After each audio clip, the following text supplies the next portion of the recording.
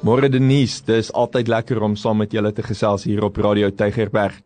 Volgende wil ek met julle praat oor 'n baie interessante konsep, en dit is die belangrikheid van spasie in jou huwelik. Nou daar's 'n mite daar buite, of ek noem dit 'n mite, waar ons dink intimiteit is die afwesigheid van spasie.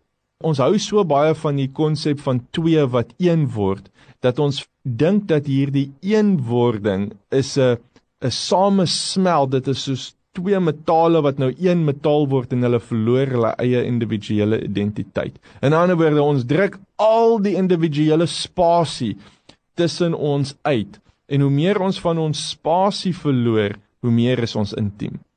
Dis nie heeltemal die ware definisie van intiem nie. Nie hoe ek dit sien. Intimiteit is vir my meer die gemak van samesmelding van twee individue. In en uit.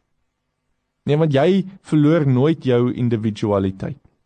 Ek hou van Genesis 2 vers 25, iets wat ek al baie op hierdie program gekwoteer het.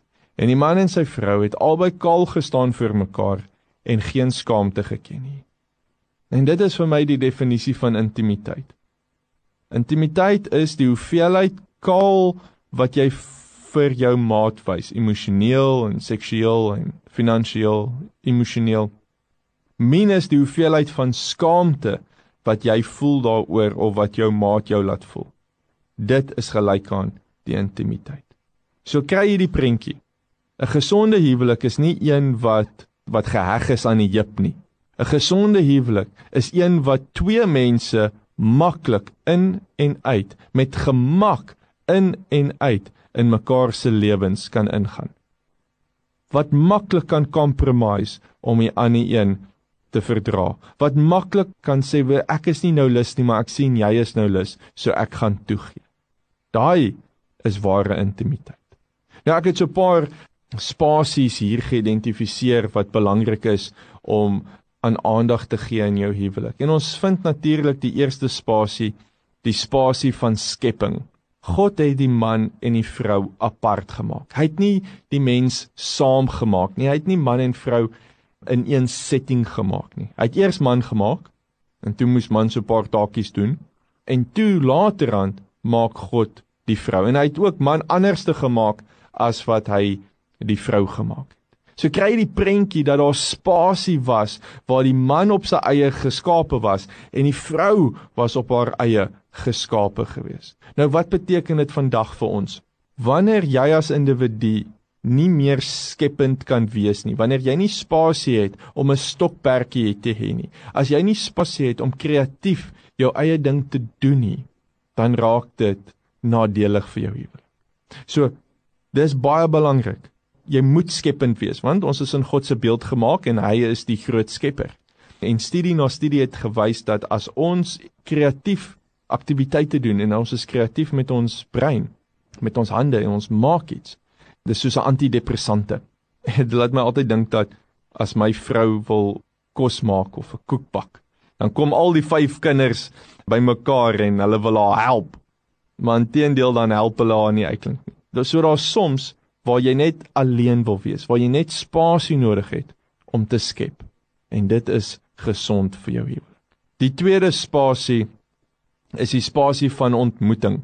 Nadat God hulle apart gemaak het, het hy hulle na mekaar toe gebring. Let op, 2 het 1 geword.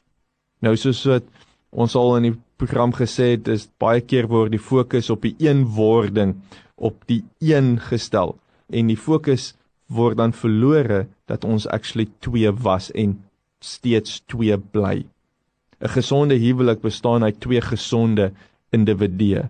So ek hou nie van daai mite wat sê, hier is my beter helfte nie. Hoekom moet jy 'n beter helfte hê as jy 'n volle heel jou kan wees? Ja, wie is dit? Ek sien ook baie keer in my beradingskliënte waar hulle trou vir die rede want hulle voel jammer vir die ander persoon. Dis amper asof jy jou pasiënt trou of jou kliënt trou, maar hierdie het langtermyn consequences. As daar nie 'n gesonde 2 individue is in die huwelik nie, gaan daar altyd 'n meester en 'n slaaf wees. Daar gaan altyd 'n dokter en 'n pasiënt wees. Daar gaan altyd een wees wat voel hulle sit meer in as wat hulle in die huwelik kry. So, spasie van ontmoeting beteken om 'n gesonde individu te wees en daardie self na jou maat toe te bring. Denise, as ons verder gaan luister, dan sal ek vir jou nog 3 spasies wat belangrik is in die huwelik. Dankie Timothy.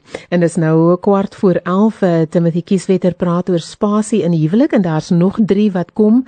En net weer vir jou sê, Timothy is 'n seksioloog, gekwalifiseerde seksioloog, hy het 'n meestersgraad in seksiologie en hy bring lekker praktiese raad om jou op jou reis van jou huweliksreis om vir jou beter daaraan, soos hulle sê, voor te berei en toe te voeg. So bly ingeskakel vir nog 3 spasies in die huwelik waaroor hy sommer nou gaan praat. Dan ook om 11:00 is dit die nuus. Marentje van der Ven staan gereed daarmee. Terug na Timothy. Also, ons is besig om te praat oor die belangrikheid van spasie in jou huwelik. En hierdie is nie noodwendig nou, moenie my verkeerd verstaan nie, hierdie is nie nou om vir jou man of vrou permissie te gee om totaal en al jou te abandon met die kinders of met die huishouder of met jou skoonma as jy skoonmaak en kuier en dat jy net wegvlug en die hele tyd met jou vriende wees of wegvlug en by die werk wegkruip.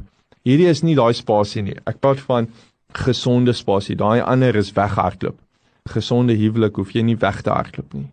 So die derde spasie wat ek met jou wil deel vanoggend is die spasie van groei. Nou is dit al klaar gesien dat die eerste spasie van ontmoeting is die fokus op die individu.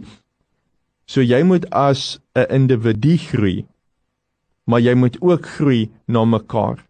Hoe baie paartjies na 10, 15 jaar se getroude lewe kom in my kantoor en sê vir my, Timothy, ons het net uit mekaar uitgegroei. Ons is nie meer lief vir mekaar nie. Ons is nie, hierdie huwelik werk nie meer vir ons nie. So ons gaan nou maar eerder skei. Nou, dis 'n baie hartseer waarheid. Mens kan uit mekaar uitgroei. En daarom wil ek vanoggend vir jou waarsku, moenie toelaat dat jy uit mekaar uitgroei nie. Want jy groei nie uit mekaar uit in 1 dag of in 'n week of in 'n maand of selfs in 'n jaar nie. Dis 'n lang termyn van onaktief weer die kompas instel in jou huwelik, dat jy na 5 jaar jouself totaal en al vervreemd vind in jou huwelik. So spasie van groei, moet jy spasie gee vir die individu om nog steeds hulle persoonlike ontwikkeling te doen in die huwelik. Een van die eerste dinge wat die Here vir my gesê het voordat ek getrou het is, Timothy, jy moet jou vrou nie sien as 'n aanhangsel van jou nie. Sy's 'n mens in haar eie reg. Ek het haar 'n lewensdoel gegee, iets wat sy moet op hierdie aarde uitleef, en jy moet haar help om dit te doen, net soos wat sy moet help om my lewensdoel te doen. Maar haar lewensdoel is nie my lewensdoel nie. Ons elkeen het ons eie een.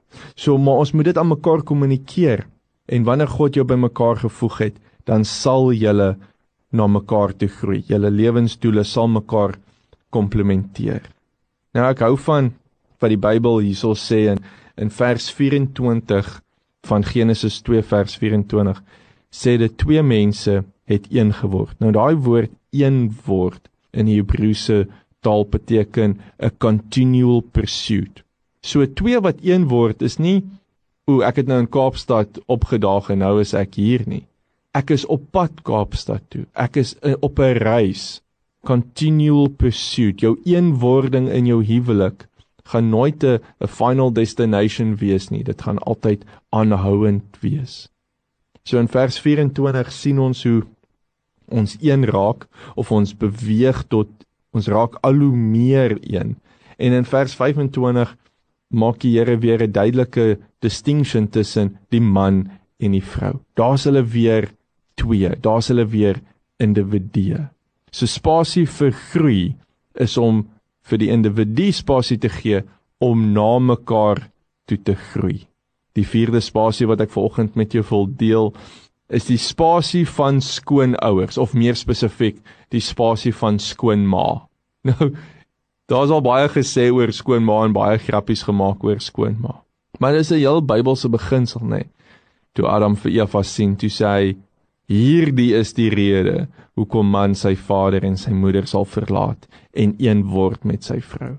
Nou hierdie is nie noodwendig 'n geografiese skuife wegtrek van my ouers is in Kaapstad, so ek trek Polokwane toe, so ver noord soos wat ek kan gaan nie. Dit gaan nie oor 'n geografiese skuif nie. Dit gaan oor 'n prioriteitsskuif. Waar jy uit jou ouer huis beweeg, waar jy onder hulle gesag was, waar hulle 'n hoë prioriteit in jou lewe was, waar jy na hulle toe gegroei het in die gesin wat jy by hulle was, tot waar jy nou 'n nuwe gesin create, waar jy nou saam met jou vrou of saam met jou man die top prioriteit word in jou lewe. En ons het spasie nodig van skoonouers. Nou baie keer het die vrou dalk 'n beter verhouding met haar ma, met haar ouers, as wat die man met sy ouers het. En dan raak dit baie ongemaklik wanneer jy die hele tyd met jou ma kuier en hy het nie iemand om dit meer te vervang nie. So hou net dit in gedagte. Spasie van skoonouers. Gaan kuier so elke nou en dan vir hulle. En die laaste spasie wat ek met jou wil deel, is die spasie van gebed. Moet nooit ophou om vir mekaar te bid nie. Skep 'n spasie in jou gebedslewe om vir jou huweliksmaat te bid. Ek sal nooit vergeet nie, so 'n paar jaar gelede het ek deur 'n baie emosionele moeilike tyd gegaan en ek het met God geworstel en ek het identiteitskrisis gehad en 'n geloofskrisis gehad en dit was regtig vir my 'n donker plek gewees. En ek was nie die beste man wat Janet verdien het om te wees te hê nie. En sy het die eendag net ingestap in die kamer en vir my gesê, liefie, ek is onvoorwaardelik lief vir jou. Ek gaan jou nooit los nie en ek wil hê jy moet weet dat ek gaan aanhou vir jou bid. En toe het sy uitgestap. Soms moet ons ophou ons huweliksmaat probeer verander en ons moet net begin bid vir hulle. God seën